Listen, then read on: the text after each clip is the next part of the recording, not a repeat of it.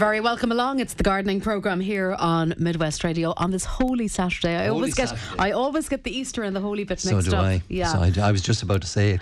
Easter Saturday. Were you? Yeah. No, that's next Saturday. There you go. Good morning to you. Good morning, How are Jack. things? Morning, great. And the weather's turning. It's lovely to hear those positive weather forecast, temperatures rising. Still a bit of grass frost at night time, so listeners would just want to be careful with more tender plants like bedding plants and so on, not to put them out just yet. But fantastic weather promised right through this weekend and right through Easter week. Good. Easter week is next week. It is this coming week, yes, so that's right. Really good weather, so it's going to be great gardening weather. And I thought we might just start by just kind of doing, I suppose, a round robin on the sort of jobs to be doing over the next couple of days and over the next couple of weeks. Yeah, because I suppose the last 2 weeks really have been a little bit of a challenge to try and get out there. The ground has been very wet and all of that. It has. So, yeah. It's been cold, it's been wet, you've got that kind of northerly wind, so it has been challenging to say the least, but look, it's great that the good weather is coming. And as you know, we had a lawn weekend last weekend in the garden centres and a lot of interest, and of course, you know, the old favourite moss on the lawn and how to treat that in particular. But one of the questions that kept popping up was people were asking the difference between the traditional sulphate of iron method of killing the moss and the Osmo treatment, the newer treatment that we've been promoting on the programme. And really, I suppose, just to explain to people that iron has been used for decades now to kill moss and kills moss in a caustic action, so it burns the moss away, and that's hence how you get the blackening in the lawn, and it needs the raking to get rid of the dead moss. Osmo differs in that it dries the moss, so when you apply it, the moss actually just withers away. It dries away. So it kind of dehydrates. That's exactly what happens. Right. The roots are damaged, and the moss actually literally just dries up and returns as nutrients back into the soil. So A, you don't get the blackening, and secondly, you don't have to rake out the dead moss. The other thing what you'll find with the Osmo is that it greens up the lawn. It gives it a really green colour without forcing growth. So anybody that has put it on, say in the last 3 weeks, will notice, particularly at the moment, how the fertiliser has worked really well. The lawns are actually showing really nice colour at the moment, where it's been used a couple of weeks back. So it tends to feed slowly and without forcing growth, so you get that lovely kind of blue-green colour to the lawn. But it dries the moss rather than turn it black. I suppose that's the basic difference. But just in terms of lawn care, this is, I suppose, a really good weekend. If people haven't cut the grass, look, get out and get it cut. But certainly in terms of feeding the lawn, tackling the moss problems, and as growth starts, particularly if you've fed the lawns in the last couple of weeks, as the young weeds start to come forward, it's a good time to treat them with a proprietary lawn treatment. So when you get that growth starting, if you apply a lawn weed killer, you get a very good kill and a very good effect, rather than waiting till later on and allowing a lot of the lawn weeds to flower and so on. And also, the temperatures are right for reseeding. So if you have any bare patches or you want to extend a lawn area and you want to put some fresh seed down, this is the sort of weather, particularly as the ground starts to dry, put on the new seed, so something like Patch Magic or even just ordinary lawn seed mixed with compost brushed into an area will help to thicken up the lawn. So if you're finding kind of bare patches, bald patches, an area you want to extend or whatever, or if the dog has damaged an area, this is the sort of weather which is ideal for reseeding. Or indeed, if people are thinking putting in new lawns, the ground is still a bit wet, but as it dries, possibly next weekend will be a very good weekend to consider tilling the soil and getting it ready for reseeding, because the grass seed will germinate at temperatures around 10 degrees, 8, 9, 10 degrees Celsius, and we're having those in abundance. It's going right up to 16 over the next couple of days. So it's perfect weather for the germination of seed, which leads me on to people considering maybe sowing flower seeds or vegetable seeds out of doors. Again, perfect conditions at the moment, particularly the frost hardy varieties. So things like night scented stock, plants like nasturtiums, anything that's frost hardy or a hardy annual, you can sow from seed directly into the soil, and the weather conditions would be ideal. So for example, the easy flowers that you sowed last year, they're the sort of plants I'd be sowing from seed now directly out of doors. Or that night scented stock is lovely, it gives a fantastic fragrance at night time, but you can sow it directly into the garden. The other key thing really was, and I think I mentioned it last week, was the trimming back of hedges. I still notice a lot of hedges untrimmed Yeah, and I suppose the fact that you can start, even though the growth has been a little bit slow perhaps up to now, but you can just see that they're starting to come into their own a little bit. Yeah. So I was looking at my own yesterday. Well, that's it. Yeah. And so rather than leaving it for another week or two and then cutting the fresh growth, now is the time really to tidy them back, tidy back the sides, the tops, and to feed. So when we prune, we feed at the same time. So put on something like the Osmo Pro 6 or a good tree and shrub feed just to help the growth as well. And that will apply to the pruning back of roses, of hydrangeas, of general garden shrubs where you're tidying them up. This is the time of year to feed, because plants come into growth now in the next couple of weeks and they tend to grow strongly till about the end of June, and then growth starts to slow down. So this is kind of the critical period in terms of feeding plants in general. So if you just want to give them a bit of a boost, green them up, give them a bit of colour, put on a fertiliser at the moment. Tomatoes. Yes, tomatoes. And I brought you in some tomatoes. You brought in loads of tomatoes I did indeed. And these are actually some varieties that they're cherry varieties that have been brought on in the greenhouse very early, and you can see the fruit is on them already. Yeah, they're very. There's a lot of them. There's huge amount of fruit. Yeah. So this is the time of year. Now again, tomatoes are frost sensitive, so you need to keep them indoors. So if you have sown them from seed yourself, or you're getting a couple of plants over the weekend, do keep them in a bright windowsill. Conservatory, patio, greenhouse or tunnel would be ideal. Just keep the frost off them. But this is the time really to start thinking about planting tomato plants. And I thought it's also a great way to get children involved in growing. And we featured last week, talking about getting children to grow something. Tomatoes are great because by planting them now, by early summer, midsummer, they're going to get some fruit forming, and they're going to be tasting the fruit by July and August. And a really good variety is a variety called Sweet Aperitif. I mentioned it before, but it's particularly good for children because the skin on that variety is very thin. So it's really easy to eat. It's very, very sweet, and it's only a bite-sized cherry tomato, very, very small, but you get literally hundreds of fruit from it. Sweet Aperitif. It's quite a good variety. Adults will love it as well. It's just a really nice variety, and it tends to produce fruit like bunches of grapes. It's that kind of cascading grape-like big bunches of fruit. So it's a really good variety, Sweet Aperitif. But look, there's lots of good varieties available at the moment. Now is the time really to start your tomato plants, I suppose is what I'm saying. And the plants are available in garden centres as we speak. And they're really easy to grow. And I tend to grow them in pots. I find them a lot easier than the grow bags. Okay, because these ones that you have brought in this morning are in pots. They're in pots, and leave about an inch of space between the lip of the pot and the actual compost. And that just makes it easier to water in the summertime, because you need to water them copiously and feed them well, and you don't want the compost right up to the surface of the pot, otherwise you're making the job more difficult. And I suppose just in observing, when you get the bags I always feel are a fairly big affair, and you need a bit of a space, whether it's in a patio or whatever. But this is quite a tidy setup in the pot. Now, would they need to be planted out into bigger pots, or are they happy enough where they are? This particular variety is a miniature variety of tomato, and there's a very good variety called Totem, which only grows about 2 feet high. So if you've got a windowsill or an area where you're restricted with space, that's a really good one to look for. It produces good sized tomatoes, and in height the plant grows to about 2 feet, so it's perfect for a windowsill scenario, and it'll grow in a relatively small pot. So that's a nice, neat, compact variety. Others like Tumbler, as the name suggests, tumble out of baskets or out of pots. There's no need for pinching them back. It's a really easy variety to grow. Say for your hanging basket or window box, that's a good one. Or the varieties like Shirley, Moneymaker, Sweet Aperitif that I mentioned will grow taller, up to about 5-6 feet in height, and give you far more fruit. So naturally enough, the more miniature varieties give less fruit. Right. But it's also time for peppers. I brought a few peppers in. Right. See them there? They're just beginning to colour nicely. Screen, and also chilies, the hot chilies, if you like something for a hot. Yeah, see sorry, them there? I thought it was all tomato plants. No, they're the chilies. The screen is blocking them slightly. Oh yeah, that's you just what I needed. A chili for breakfast, I think not. So look at they're all available as plants now. Cucumbers and also basil. And basil, here's the young basil plant, which is lovely to grow with tomatoes, because the scent of basil helps to keep whitefly off plants. So if you have a problem with whitefly, say in your greenhouse, try and grow some basil at the base of the tomato plants. And not only can you use the basil, and it's great in tomato dishes, but it also helps to deter whitefly. Right. Speaking of deterring flies, I see brought you the in old Eau de Cologne mint. Mint, is right. yeah. I thought you were bringing in the mint so that we might talk about mint for going with the leg of lamb tomorrow. Well, this is the time for planting all But maybe varieties. this Eau de Cologne I don't think would be appropriate for mint sauce. Well, you can use it. Yeah, you can use it. It's a sweeter variety, as the name suggests. Eau de Cologne. It was originally used to create perfumes back in the Victorian days, and because the scent of this particular variety of mint is very, very sweet.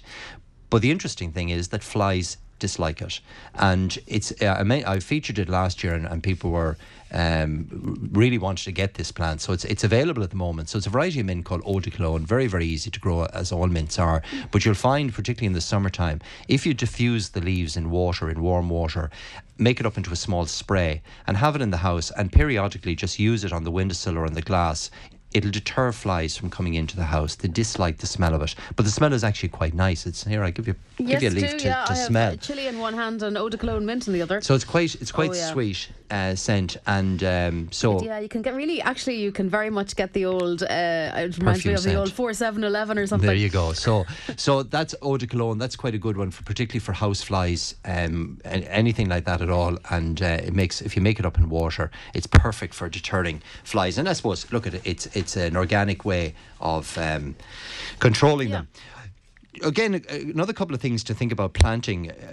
We're seeing a huge interest in cottage garden plants, going back to the old delphiniums, and a lot of cut flowers in particular. People are interested in growing them. So plants like the favourites like lupins, the gallery lupins, the lovely mallow, the lavateria plant, which is a great plant, I think, for particularly new gardens, or if you want to fill up a space quickly. Lavateria or mallow grows exceptionally fast and flowers for a very long period. It comes into flower in June and will flower right through till September, October, and comes in a whole range of different varieties, but is a lovely cottage garden plant. The old traditional garden phlox is great as well. Plants like the poppies, the big oriental poppies, which produce big blousy flowers nearly the size of a saucer. They're like the big pink ones, are they? Yeah, pink and oranges and reds. They come in a whole range of different colours, but they can be planted. They're perennial plants, which means they come back year after year, but now is the time to plant them. So if you want some good lupin colour, some cottage garden colour in the garden, look out for plants like hostas, poppies, phlox. Mallows in particular are great. I think the lupins are really good. Delphiniums themselves, Aquilegia, the old granny's bonnet, those sort of cottage garden plants that flower every year could be planted at this time to come into flower in June, July, August, September to give you colour. And the most important thing, of course, is that they come back year after year. Vegetable gardening, again, this is really the time now as we come into early April to really start getting plants into the garden. Potatoes in particular should be planted. Ideally, St. Patrick's weekend is the ideal time to put them in. But again, with the season being a little bit late, you've still got time to put in early potatoes like Duke of York, Colleen, Orla, Foremost, any of those really early varieties. British Queens, which is a really good second early variety, and indeed all the main crop varieties can be planted now. So Kerr's Pinks, Records, Satanta, which was one of my favourites, is a really good variety and a blight resistant variety. Golden Wonders, they should be planted into the garden soil now. The light bit of frost at night time will have no effect on them whatsoever, but do get them into the soil, fertilise them well, and the heat that's going to come this week will really start kicking them into growth. Also vegetable plants, so things like broccoli, cauliflower, lettuce, spinach, all those plants are available for planting now in the garden peas. So you can get them now, they're 4 or 5 inches high, they're ready to go. So again, if you get them into the soil over the weekend, you're going to maximise an early crop of vegetables for cutting kind of late May, June, July sort of period. And are they frost hardy now? Because if you're going to get a little bit of grass frost, that won't affect them. Young plants any damage or anything like that? No, they've been hardened off. So plants like lettuce, all the various varieties of lettuce are all totally winter hardy or frost hardy. Spinach, of course, is frost hardy. Garden peas, all the cabbage family, broccoli, cauliflower, Brussels sprouts, they can be planted in the garden soil. Right. The only thing to watch out for are the slugs, really. Okay. So you don't have to be covering those at night time. And really herbs as well. All the kitchen herbs. I mentioned basil. Now that is frost sensitive, so do keep it inside. But most of the herbs, like mint that we talked about, like lavender, rosemary, chives, oregano, they can be planted out of doors now. Or indeed, if you just want to do up a nice window box and have it sitting outside on the windowsill or in a patio area, plant it up over the weekend. Herbs are great because they come into growth so fast, and you'll be cutting them by certainly early May, you'll be getting your first cuttings from your kitchen herbs. And the more you cut them, the more they produce flowers or foliage, and you can use them right through the summer. And the last thing to mention are the sweet peas. This is again the time to get if you want again something to cut for the summer. Plant sweet peas. Again, they're frost hardy. You can put them out now, and again you'll find them, they grow so rapidly. By late June, early July, they'll start to flower if planted early. So they're the sort of things I'd be using the good weather, I suppose, to get on top of. Also, if you need to do any kind of spraying, so if you've, say, moss in your patio or driveway, use the pack, which you'll find very effective. It's got 2.5 times the strength of Patio Magic, so it's a particularly good one, called Pack, and that again in dry weather would be very effective. So if you apply it, say, this weekend, it'll have eradicated the moss by Wednesday, Thursday of this coming week. So those sort of jobs I would, so particularly the lawn, getting on top of that, getting soil ready for planting out the hardy flowering plants like the lupins and the ground covering geraniums, the hardy geraniums, hostas, all of those sort of plants, getting them into the soil now, and really feeding plants and just helping nature to bring plants on. And tidying up the garden, really. And speaking of tidying up, you were saying that there's a design weekend on next weekend? I have and we ran this last year with the listeners, and we had a fantastic response. If you remember, I asked people to bring in a photograph, right? And we had over 70 people last year over the weekend. Not one brought an old photograph. All of their photographs on iPhones. Oh, shit, that's the world we live in, isn't it? Yeah, I thought I always think it's amazing. Most of the time, anyway. Yeah. So I just thought it was so interesting. Nobody had a traditional photograph. It was all. So anyway, we're running the weekend again next Saturday and Sunday. So it's a design weekend where I bring in 5 designers, garden designers, and we ask people who have an interest maybe they're thinking of doing a new bed or renovating a particular area in the garden, or they have a span new garden and they want to get some design ideas. So it's really for people that are looking for ideas for their existing garden, maybe a new area of the garden, or an old area that needs to be renovated, or a totally new garden. They're the sort of people we're looking for. It's a free weekend. I would ask people to book, because again we had huge interest last year. So the number to ring is 094 90 314 35. So if you ring that number today and tomorrow, we'll book people in. We'll take them over the Saturday and Sunday. We'll give them a 20-minute consultation with one of the landscape designers, and we would ask people to bring in some photographs, digital or old traditional photographs that we can obviously advise them on and use during the sessions. And we'll book people into specific slots during the day. So that's the way we ran it last year, and it was. So we're looking for 100 people. Oh wow! To come this year. We had 70 last year. Weekend, So the number is 09490 314 35. So that's our design weekend next Saturday and Sunday in Turlock, in the garden centre in Turlock. I have 5 designers lined up, and it'll be, it's really to give people ideas and maybe some inspiration in terms of areas that. And last year we had a great mix of people. So we had people that had new build houses, but also we had a lot of older people that had gardens that they were tired of and they just wanted to renovate them or take an area, a particular project, and redo that. Or sometimes I suppose maybe as people get older as well, and you have a large garden, where you need to maybe bring the maintenance level down a small bit, because it can be just a challenge if you have a lot of space. Reducing the lawn areas and reducing the maintenance areas, and that actually featured heavily last year. We had quite a number of people like that. So look, that's the number, 09490 314 35. Call the number. The guys, the number will be busy, of course, for the next couple of hours anyway as people ring. So do call us. We'll book you in then next Saturday or Sunday, give you 20 minutes and give you some ideas and some inspiration. Fantastic. It sounds like you're going to have an even busier weekend next weekend, Pádraig. We're going to take a quick break. It's 25 minutes past 9 already. Loads of questions have been flowing in over the last while, so we will address those right after these. Okay, you're very welcome back. Now, Pádraig, loads of questions. Let's go to emails maybe first this morning. So we have an email in, a double-hander question here.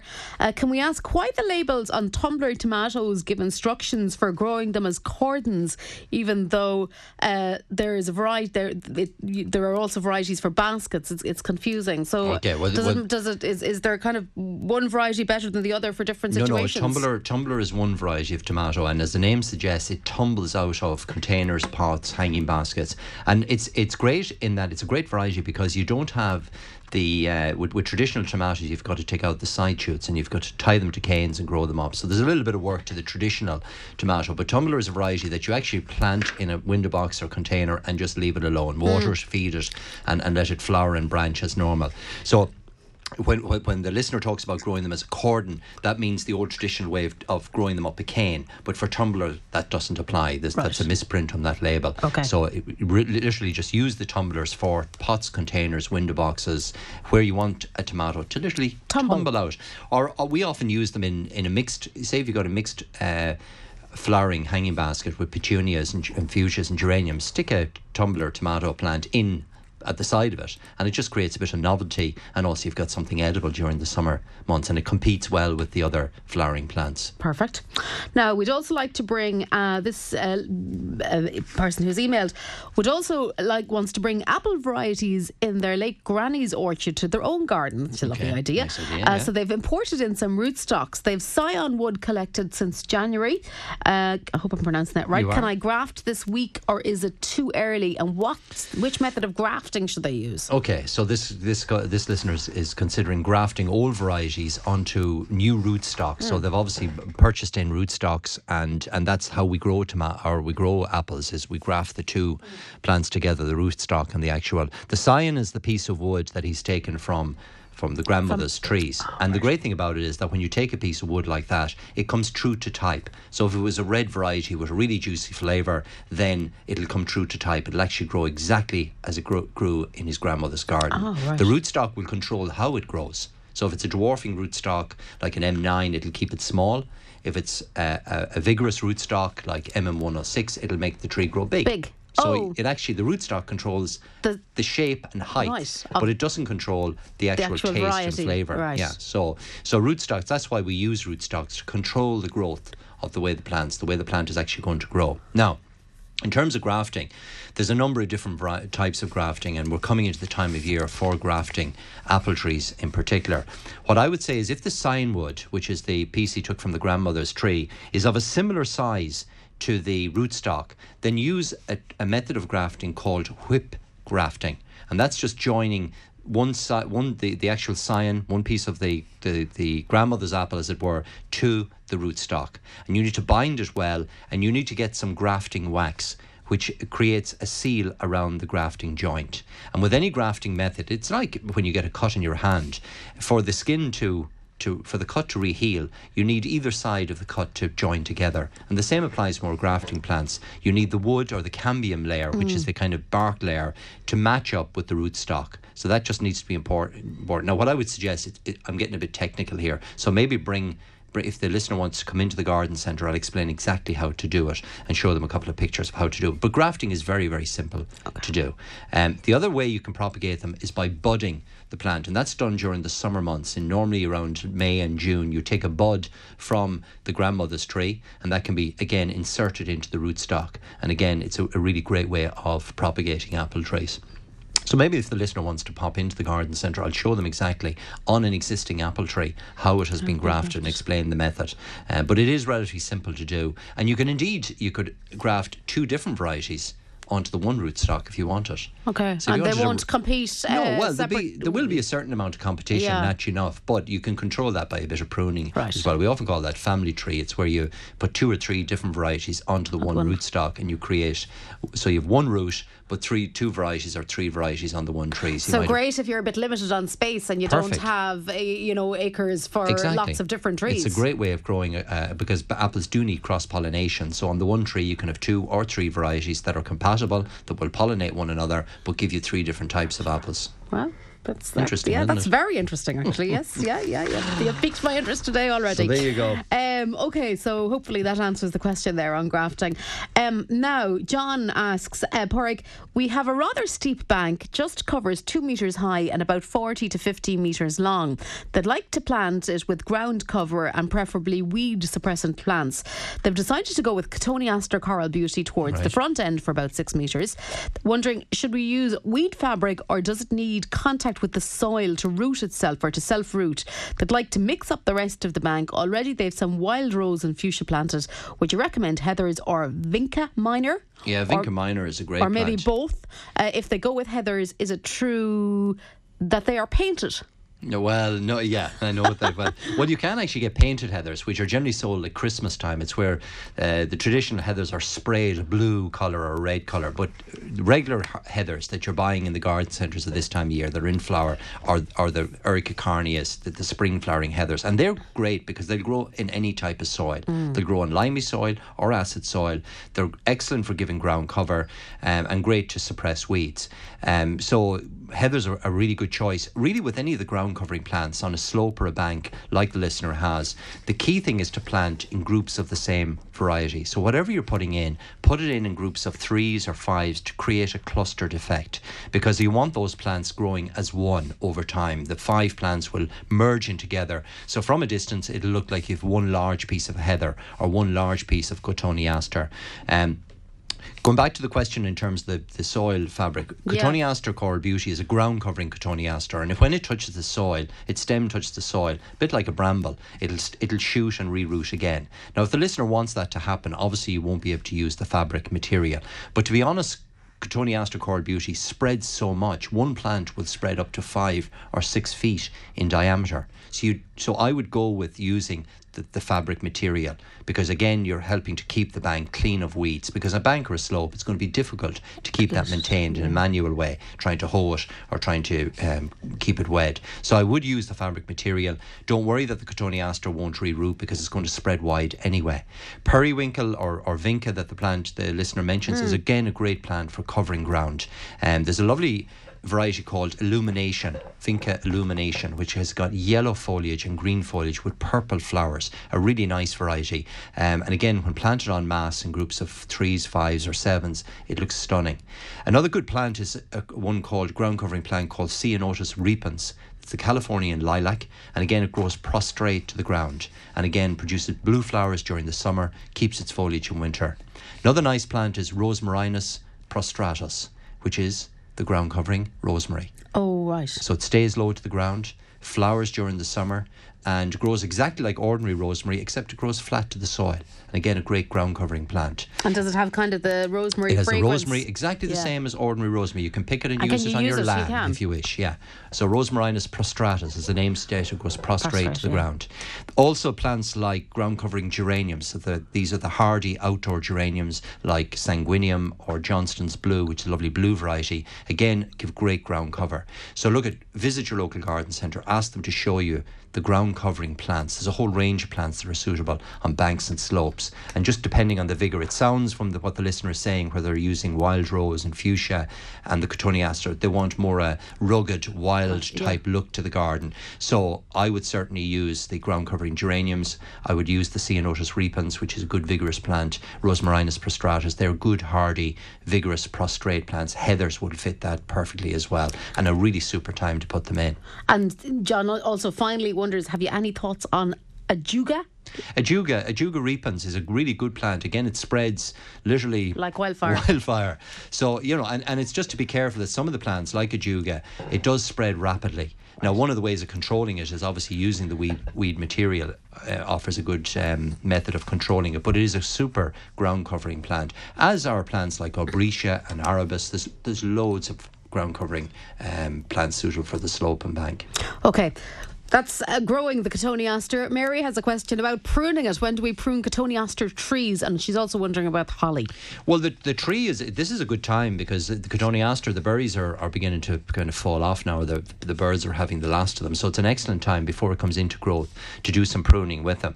Not severe pruning, because they flower on last year's wood. So you can certainly shorten back the young stems by maybe up to a foot if you want. And again, as I mentioned at the top of the programme, when you prune plants black, feed them as well. Holly is going to be coming into flower, believe it or not, as we come into late April, early May. So again, when you're pruning holly, just be conscious that you're not pruning it too severely and removing some of the flowers, because obviously that'll affect the berries for next autumn. But the flowers tend to be on older wood. So if you're just doing a light bit of pruning on holly, then now is an excellent time to do that. Okay, when do we apply Rose Clear, asks a Ballina listener. Well, Rose Clear is the treatment to control pests and diseases on roses, and it depends when you've pruned your roses. If you prune them back early in January and February and there's lots of new growth starting on roses, then you could start this weekend and apply it once a month from now on. If you're only pruning your roses, say this weekend or have done in the last week, then leave the Rose Claire for another 10 days or 2 weeks. Really, you want a kind of good canopy of foliage on the roses before you start using the Rose Claire. The other key thing with roses is to feed them now. So use a rose feed or something like Colour Boost just to help encourage the new growth to start. And then apply the Rose Clear, or Rose Rescue is also excellent, and that just keeps the bugs and disease off the roses. Again, once a month, if you apply it religiously once a month, you'll have them absolutely clean of pest and diseases. Okay, we're going to stay with roses for just one more question and then we'll take a break again.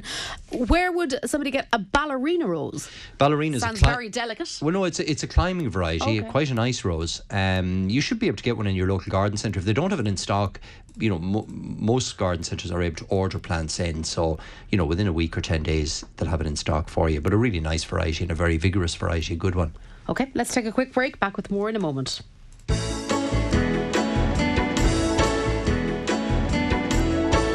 Okay, you're very welcome back. Now, Pádraig, lots of daffodils around at the moment. There are loads of colour. Yeah, I see them everywhere. But one or two questions I notice in where people have been a bit disappointed with the performance of daffodils. So, you can't have that. A good example is somebody who's got no flowers on their daffodils at all this year, just the green leaves. They're wondering what's the best thing to do this year and how can they make sure they get flowers next year? Okay, well, there's two things with daffodils, and they have been fantastic this year because the weather has been so cool and we haven't had that much wind, wind in particular to batter them, which isn't. So they've been flowering great. Now, the key thing with daffodils, two things to dislike. First of all, is shade. So if you've got them planted in a shady, even though they'll grow in dappled shade under trees, but if you've got them in a north-facing area where they're not getting good sunlight, you'll find that the flower actually reduces each year. Right, it's all you're getting is foliage after maybe the third year. Right, so particularly a heavy shade or a heavily north-facing area, certainly daffodils don't do well. They like a brighter location. So that's the first thing. The second thing is, if you cut them back too early, so they need 6 weeks after flowering to die back. And the key time to feed daffodils is once they go out of flower. So we often tend to forget about them and leave them and maybe cut them back too early. And that stops them from flowering the following year. So the key trick with daffodils is once they go out of flower now, at the towards the end of April, you start feeding them with a high liquid feed. Something like Liquid One would be very good to use on them. That builds them up for the following year and swells up the bulbs, because the flowers are actually produced during the summer in the bulb to come forward then in the spring. So how well you look after them during early summer dictates how well they flower the following year. The other thing is, this is a great time to move daffodils. So if you want to divide daffodils, if the clumps have got too thick, and that's another reason that daffodils may fail to flower, if the bunches are just too old and they've got too thick, because they produce new bulbs every year beside the mother bulb. So sometimes the clusters get too thick. But this is a great time to dig them up and split them and divide them. And I did it in my own garden actually only 10 days ago. I lifted daffodils that were in full flower, split them up and planted them in a totally new area. They all popped up again, really? Looking fantastic, and they're there for next year. So you can wait until they finish flowering if you wish, or you can dig them up now, split them, divide them, move them to a new area. Just give them a good watering and they'll be 100%.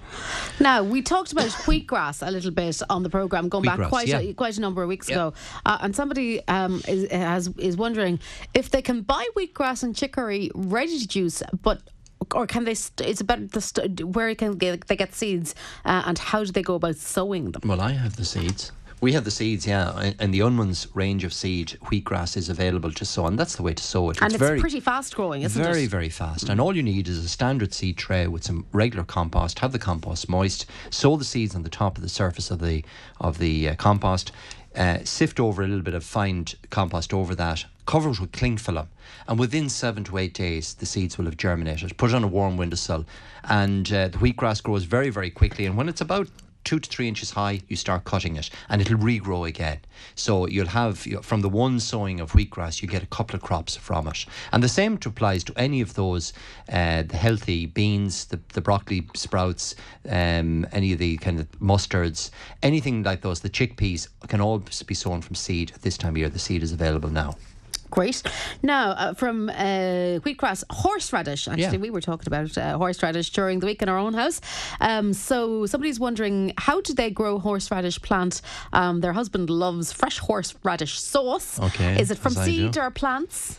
It's actually from a root. Tuber, is it? Yeah, you buy the root. It looks actually like a dock root. That's exactly what it looks like. And the leaf is not dissimilar as well. And it grows like a dock because it actually it spreads out. So where you plant it, be expecting the plant to kind of double and treble in size in time. So give it a bit of space. But what you're growing with horseradish is the root. So you go to your local garden centre, they'll have roots of horseradish plant available at the moment. You simply put them into the garden soil. I wouldn't harvest it this year. Give it a year to grow. And then, so this time, the summer of next year is the time to start lifting. You literally lift the roots and you use the roots. You finely grate the roots, and the flavour is fantastic from freshly grated horseradish. But it's one of the most easiest of all plants to grow. So it grows nearly as easy as docks, does it? It grows equally as well as docks, and if you're not using it on a regular basis, it can actually spread a bit. Right. So give it a bit of space. But a very, very simple plant to grow. It's a perennial, very similar to rhubarb. It dies back at the end of the year, regrows the following spring, and forms a nice big cluster. And it's a really simple plant to grow, but lovely. Fresh horseradish beats any jar of horseradish any day. As most fresh things do. Yeah. And you mentioned rhubarb there, and as it happens, the next question is a rhubarb one. So the listener has picked the first of their rhubarb sticks, and they're just wondering, the leaves, can we do anything with the leaves in the garden? Well, believe it or not, the leaves of rhubarb are semi-poisonous. So they're not poisonous. I suppose poisonous might be too strong a word, but they have high levels of oxalic acid, and if you eat too much of oxalic acid, it actually affects. It can be, it can affect your digestive system. So they're not edible. But what you can do with them is they make a fantastic. If you put them into water, into a container, into a bin with water, they make a fantastic solution to put on your cabbages later on for caterpillars, for the controlling of caterpillars or bugs in general. But also, because of the acidity of the leaves, they're very good to use as a mulch around any acid-loving plants. So plants like camellias, rhododendrons, azaleas, if you mulch in your rhubarb leaves around the base of those, they help to create an acid base to the soil. So don't just throw them on the normal compost heap. Actually put them around your lime-hating plants like forest flame, hydrangeas, camellias, rhododendrons, azaleas. It'll actually help those plants. So you could mulch them around that, or else put them into a solution of water and make up your own insecticide. Right. It makes it very good. It does smell fairly pungent, right? But it's very effective on caterpillars and greenfly and so on. Okay, and so don't waste them, I suppose. And would you put those in cabbages and stuff like that? Yeah. Well, anything that's damaged by caterpillars. Because somebody wonders here, I'd like to grow cabbage and collies. Is there anything to deter the caterpillars? Well, certainly rhubarb leaves made up into a solution. But another great way to deter the caterpillars from visiting your cabbage is to grow nasturtiums somewhere in your garden. You know, the ordinary common nasturtiums, they're loved by caterpillars, by the white butterfly that attacks cabbages. If you grow nasturtiums, say, at the end of the garden, the white butterfly will favour the nasturtiums and lay the eggs on the nasturtium leaves rather than on your cabbages. So it's a great organic trick to fooling the white butterfly away from any of the brassica plants. So grow some nasturtium seed that can be sown outside at this time of year, particularly the more vigorous varieties, the tall, fast-growing varieties, or indeed nasturtium plants are available for planting at this time of year. What about trailing petunias? Are they ready for planting yet? They are. And trailing petunias, all the basket plants, all the hanging basket plants, they're available at the moment. Trailing petunias are quite tough. One thing I would advise when you're buying them is to pinch them back, take out the end shoots. So when you buy them in your local garden centre, they'll be 4 or 5 inches high with a couple of stems on them. Pinch those stems back because that'll increase the amount of flowers you'll get from your petunias this year. And again, you can start planting them up into hanging baskets now or over the next couple of weeks. There's no immediate rush, but they are available. And funny enough, they are actually quite frost hardy. Yeah. So you can put them into a cold greenhouse or in tunnel and let them grow on there without any frost protection. They're quite tough. A listener has bindweed and is wondering, can she put Roundup on without killing everything else, and how much Roundup to a watering can? Okay, well, bindweed hasn't started to grow yet, so you're not going to see it coming above the soil until probably the end of or certainly the middle of April. So it's too early to treat it yet. If you're using Roundup, you need to be very careful that you're obviously not getting onto the foliage of other plants, because once it hits the leaf of a shrub or hedge or whatever, it will damage that plant. I would favour using the Roundup gel on bindweed.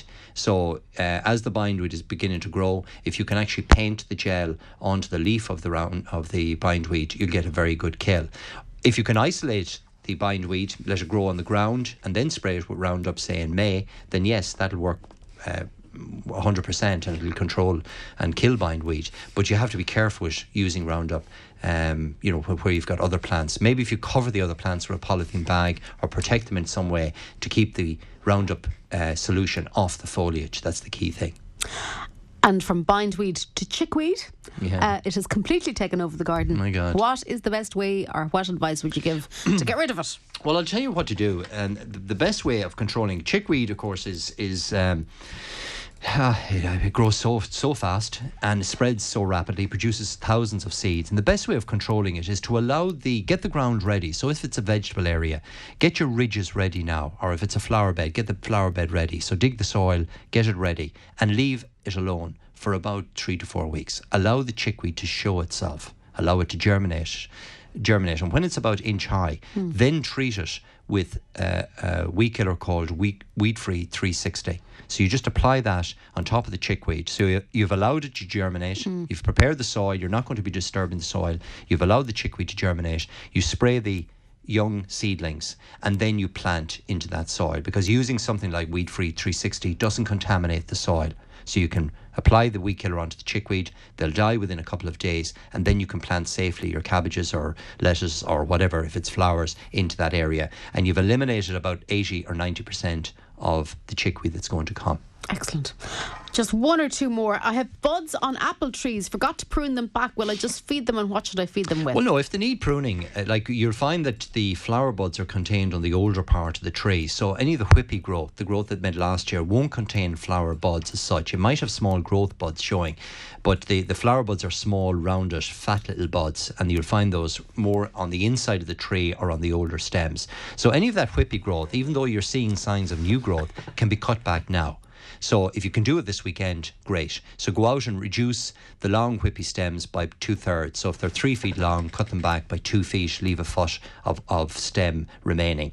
And feed your apple trees as well. A high potash feed, something like Colour Boost, should be used on them at this time of year. Okay, and finally, why is all my Fatsia leaf gone yellow? Well, Fatsia is the castor oil plant. It'll grow. It's actually a great plant because it'll grow both inside and out of doors. And it's got huge leaves, about this big kind of palm-like leaves.